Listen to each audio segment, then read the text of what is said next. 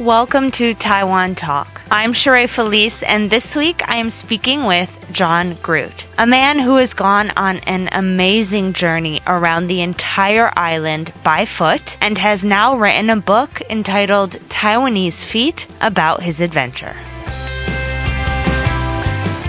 So I'd really like to hear about your journey walking around Taiwan and the inspiration behind the journey and what made you embark upon it. Absolutely, sure. I'd love to do that. Well, just to give the listeners an idea of what the journey was, it was a walking project where I walked around the entire coastline of Taiwan in sections.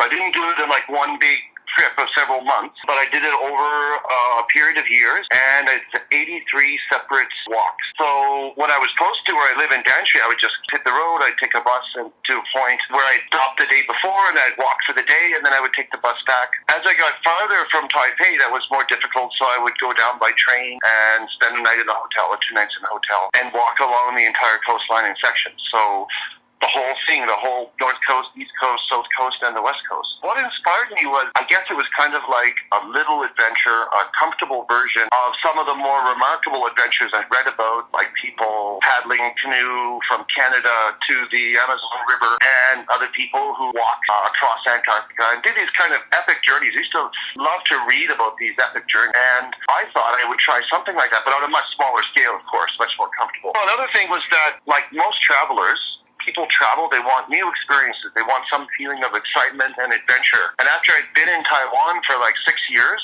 I really loved it. But I was starting to feel that it was becoming comfortable and sort of, feelings of sameness. And I wanted to do something different. And I also wanted to do something that made me feel that I kind of made my bones, to sort of earned a connect Taiwan. So that's what the title means, Taiwanese Feet. So I guess I'm not Taiwanese because I'll always be a foreigner. But after walking around the island, I consider that my feet, at least, are Taiwanese. Wow, that's beautiful, actually. Where are you originally from? From Canada, and our family moved around Canada quite a bit. So I guess I like to say that the two places I most identify with in Canada are Montreal and Vancouver.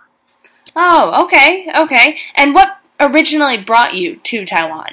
I guess it was just a wanderlust, just a desire to travel. And my whole family had been a traveling family, especially my dad had traveled a lot when he was younger and had been in the British Army just after World War II, in the Air Force rather, and took the family to Lesotho in southern Africa where we did social economic development work. And then later on when he retired, he and my mother moved to India and then later to Venezuela. So it's kind of a traveling family. And I had a friend who had lived in Taiwan, and she said, "Wow, it's a great place. The people are friendly. You can find work. It's a great place to go." So I thought, I'll try to go live in Taiwan for a couple of years, see if I like it. And that was back in 2001. And you haven't left since? No, I've been on visits, but no, I've resided in Taiwan continuously since then. Wow, that's incredible. So let me ask you, you said it took a few years for you to complete the project because you did the walk in segments, correct? That's correct, yes. It took 8 years. I started November 19, 2006, and I finished June 4th, I believe,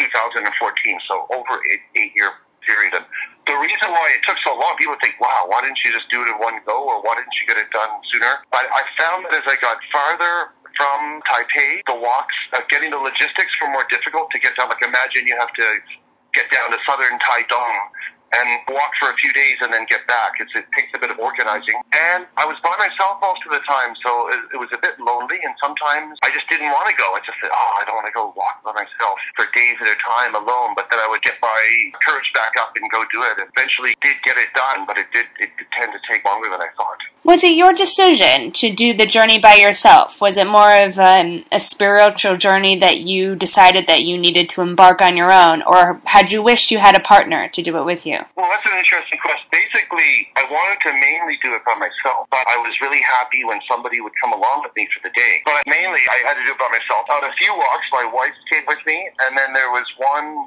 friend, Da Wei, a lovely Taiwanese man who came down and did one section, which is a patch of shoreline, which is technically off limits. You're not supposed to walk it. So part of the old military restriction zone on the southeast part of the island. During your 8-year journey, were you working a full-time job as well?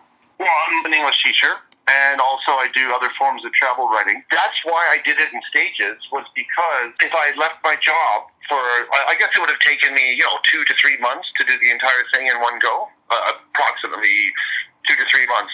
So if I'd done that, I would have lost my job. It's very difficult to get a leave of absence for that length of time. So I did it in stages, yeah. So I was working full time, and I would just do this on weekends and occasionally take a day off from work, like a Friday or a Monday or something like that. Oh, okay. And now, are you still an English teacher now? Yeah, no, I'm an online English teacher, so I work from home. And I did that so that I do have afternoons free to study Chinese and work on other writing projects. So what was the longest period of time you were away? The longest time I was away would be just probably 3 nights. Okay, so, wow, this is very interesting. So you did this 8-year journey walking around Taiwan in kind of like the longest period in 3-day segments, correct? That's right, yeah, that's right, exactly. Okay. Would you say that the journey is doable for anyone who would consider wanting to do it, or do you need extensive experience hiking and knowledge of the wilderness and stuff like that? Well, I'd say most people could do it, but they would have to prepare for it. I mean, there's some sections which are just really challenging to do, like the section along the Suhua Highway is quite difficult because, of course, I didn't want to just walk along the side of the highway, and then there's some tunnels that don't have sidewalks, so it can be quite dangerous. So when I did the Suhua Highway, I discovered something, which is that there's been several generations of roads along this throughout the Hualien Highway, and originally they were trails created by the Formosan Aboriginal tribes and communities that lived there, such as between Dongao and Nanao and Ivan. And they would have a trail, which is now like a national trail. And later on, the Qing dynasty connected those trails and widened them and made them into a system where they could troops along. And then when the Japanese came, they built the original Suhua Road. But as you know, recently, I believe just last year, a new highway further inland from the cliffs has been opened. And the reason for that is those cliffs are active zones. They're not stable. It's not easy to have a road there. And roads will just fall off the mountain. There's always landslides, mudslides, or undermines. And then they say, oh, no, this isn't going to work. Let's build a tunnel like 100 meters inland, and we'll put the new road there. But they leave the old road sections there. So I spent a lot of my time wandering around these weird old bits of road. Some of them, they would go along, and they would disappear, and then you had to go back. Oh, wow. And so that was challenging. And then also walking around some of the coastline, the only feasible way to do it is to walk by the road, which can get kind of boring. I don't know if I would recommend a whole around the island trip by foot to anyone, but I would say that there are certainly sections which are beautiful to walk. And the best example of that would be the Highway 11, which is, most people when they drive from Hualien to Taitung will take Highway 9. They'll go through the Rift Valley, and that's where the train line goes, and the big highway goes through there. But there's another road that I'm sure you're familiar with, most people know about. It's Highway 11 that goes on the coastline, and that is absolutely beautiful. Oh, wow. And there are little fishing villages and campgrounds, and it's safe. There's not too much traffic. Fantastic sunrises in the morning. You can see the stars at night because there are no big cities. And that section, I think, is absolutely beautiful. Yeah, so I would say, I guess anyone could do this walk. I wouldn't recommend it, but I'd say that there's certainly some sections that people like to do walking trips that would be my number one pick, would be Highway 11, that part there. So you say you went around the island. Did you do anything in the middle or anything crisscrossing at all? No, I want to do that in the future. I would like to do walks where I go from the west coast to the east coast, like maybe following up a river and then going into the mountains and, if possible, connecting to existing hiking trails and then going down and, say, starting off, for example, in Pindong and coming across, ending up in Taidong on the other side, something like that. But no, it was a coastal walk. Just a couple times for my mental health to break the boredom. There's a couple of sections where I went inland a little bit, like in Miaoli. I just got tired of constantly following beaches. I just went inland for a few days. No, that's completely understandable. Would you say that most of your nights spent in tents, or were they spent in hotels for the most part? They were spent in cheap hotels, and I can claim to have a pretty good knowledge of the cheap one-star hotels of Taiwan, and often, like in a little dusty little town, I'd stagger into town covered in dust and quite exhausted, look around for a hotel, and sometimes it'd be little family guest hosts, minsu, which were usually pretty nice. They were at least clean and kind of homey, and, there'd be the family there. Oh, come on in. It was a nice feeling. But other places, there would be these really, really old cockroach hotels, and they were pretty grim, and I'd just sit there and I'd watch TV in this hotel room. But after walking all day, it was easy to get to sleep. So the majority of people who come to Taiwan describe the country as one of the safest countries they've ever been to. Yes. Did you experience any harrowing ordeals on your trip, or any time where you felt unsafe while you were doing your journey? There were definitely a few times where I felt that the situation didn't feel that safe. One time in Dali Fishport, I was talking to some fishermen, and one of the guys told his friend in Taiwanese that he wanted to kill me. He was going to shoot me. I think he was just joking. He was just joking around. He was just like a rough guy, didn't like foreigners for whatever reason. But, if someone says they want to shoot you, and you don't know who they are, they're not like your friend, just having a joke, it makes you feel a bit strange, right? Exactly, yeah. The scariest thing that actually happened to me was when I was walking on one of these old sections of the Suha Road, the abandoned sections, and it was maybe 3/4 of the way up the cliff, so there was cliff going up. I couldn't see the top, but I knew there was cliff there, going up maybe 300 or 400 meters on my right side, and going down to the ocean maybe about 700 meters. And I was walking along, and there was trees on the left side of the road on the sloped cliff going down to the ocean. And this rock had come hurtling down from up in the cliff and smashed into the top of a tree and just exploded the tree, just turned it into like matchsticks. Right? And then, so I didn't even see the rock hit. I just saw the top of a tree explode, but there was no explosion sound. There was no like detonation of explosives or anything like that. It just suddenly went into matchsticks, and then I heard the rock just boom, boom, boom, going down the mountain slope, and that scared the hell out of me. That was just so random. Oh my God. And violent. And this rock, I don't know how big it was, but to take out the top of this tree was probably about 100 kilograms or something like that. Yeah, that's a risk. I mean, it's not a place, there's signs saying warning of falling rocks. Definitely that's a real hazard in that area. Wow. So, it's been 8 years, well, probably longer, since you've written your book. What has this journey taught you about yourself? Okay, well, just for point of information, the book just came out. The book took almost as long as the walk, because I'd never written a book before. What I learned, though, is about project planning. It's like if you want to do something, if you want to do an adventure, or some kind of, slightly adventurous journey, or write a book, plan it properly. I sort of did it on a whim. It wasn't for work, or do something that's finances, or something like that. But for this trip, I didn't plan carefully in advance, and for doing the book. So I realized that these things take a lot of planning, but I did learn how to do a trip and how to write a book. In the future, I will do something like this again, and I hope to do it better. How long did it take you to plan your journey? About 5 or 6 months. The idea just came to me. Now, looking back at it, I can see the roots of this idea and other things that I've thought or read or discussed with people, right? But I don't know how this idea came to me. Just one day, I just thought, maybe I'll walk around the entire coastline of Taiwan. And I was telling people, and I told my wife, and she's like, what? No, that's a crazy idea. Don't do that. And I told other people, and they're like, what? Are you serious?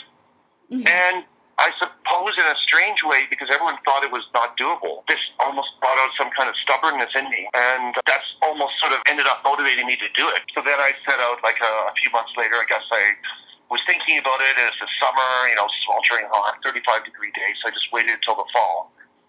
So I thought of the idea in the spring, formed my plans in the summer, and then set out in the autumn when the temperatures were a bit more reasonable. Makes sense. And what was more difficult to do, the journey or writing the book? Oh, that's a difficult one. I would say the journey was the most difficult because it had to be completed. And the most difficult section, which is farthest from home and on the west coast, like going down to Kendang, you can imagine, it's kind of fun. Kendang, it's a party town. There's restaurants and bars and beaches. It's beautiful. And then all the way up to basically Fangliao in Pindong was quite charming. Not quite as beautiful, but pretty good. After that, from Fangliao to basically Ludang, the coastline is marshy and there's no distinct coast. You have to follow various kind of walls and routes and roads to get around. And it's not very beautiful. It's not extremely ugly, but it's not sort of place you would go and have a picnic, right? I did that, and I just had to grind my way through it, grind my way through it. So when I finally finished, I was writing the book and saying, oh, this is taking forever. Why can't I think of an idea? How long is this going to take? I developed a way to finish the book, which is finish my walk. It took me too long, but I finished it, so I'm going to finish the book. I'm going to use the same principle. I'll just keep going until it's done. And having done the walk made doing the book a lot easier. I was lucky because I had a blog, which is no longer active. I had a blog where I would write down each day's walk and take photographs. So I had the raw materials for a book. So I had a lot of material.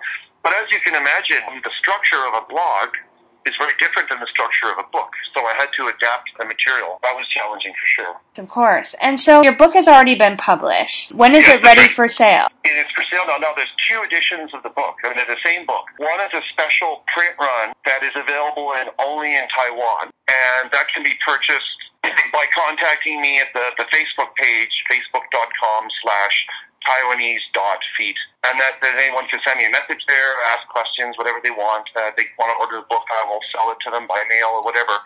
The Amazon version is being delayed because Amazon is maxed out because they're doing deliveries of essential things to people stuck at home with the coronavirus. So it's actually, I can't even order a book from Amazon right now, even a book that's been for sale for years. So that version is going to take a little bit longer. But when that information becomes available, when the Kindle version becomes available, right away I'll put it on the Facebook page and update people. Facebook.com/Taiwanese.Feet. You go right to the side, you'll see a picture of me walking on the beach and all book-related information. Anyone can check it out if they're interested or not. Ask a question, leave a comment, whatever they want to do. And certainly if anyone wants to order a book, I'll help them to get one for sure. Okay, so for people stuck at home maybe and want to read about your amazing adventures during this crazy pandemic and can't get their hands on a Amazon delivery sale, they can just contact you through this Facebook page and get their hands on a book, correct? Absolutely, yes. And if they live in Taipei, I will hand deliver it to them and sign it if they like. Really? You'll hand deliver it? Yep, sure. Wow, okay. So tell me one last thing. What was your favorite part of the journey? The favorite part of my journey was probably Hualien and Taidong. It's just so beautiful. It was a bit of a hassle to get there, but doing that Highway 11 section and then around Dulan and then coming into Taidong City and the beautiful beaches south of Taidong City, I would just say that the East Coast is so overwhelmingly beautiful. And then that area, too, was not too challenging. That I was just enjoying every minute. It was just a joy to be there. Wow. And you currently reside in Taipei, correct? In Danshui, yes. Do you see yourself here for the foreseeable future? Probably, yeah. We're very comfortable and happy here, and we don't have any plans to leave. My wife is Taiwanese. For the time being, I'm happy just staying in Taiwan, working on my Chinese, and enjoying Taiwan. Wow. Well, John, it was amazing speaking with you. Well, thank you very much, Sheila. That's very kind of you to say. That's it for this week's episode of Taiwan Talk. I'd like to thank John Groot again for joining me. And don't forget to tune in next week for an all-new episode. As always, remember to take care of yourselves. I'm Sheree Felice.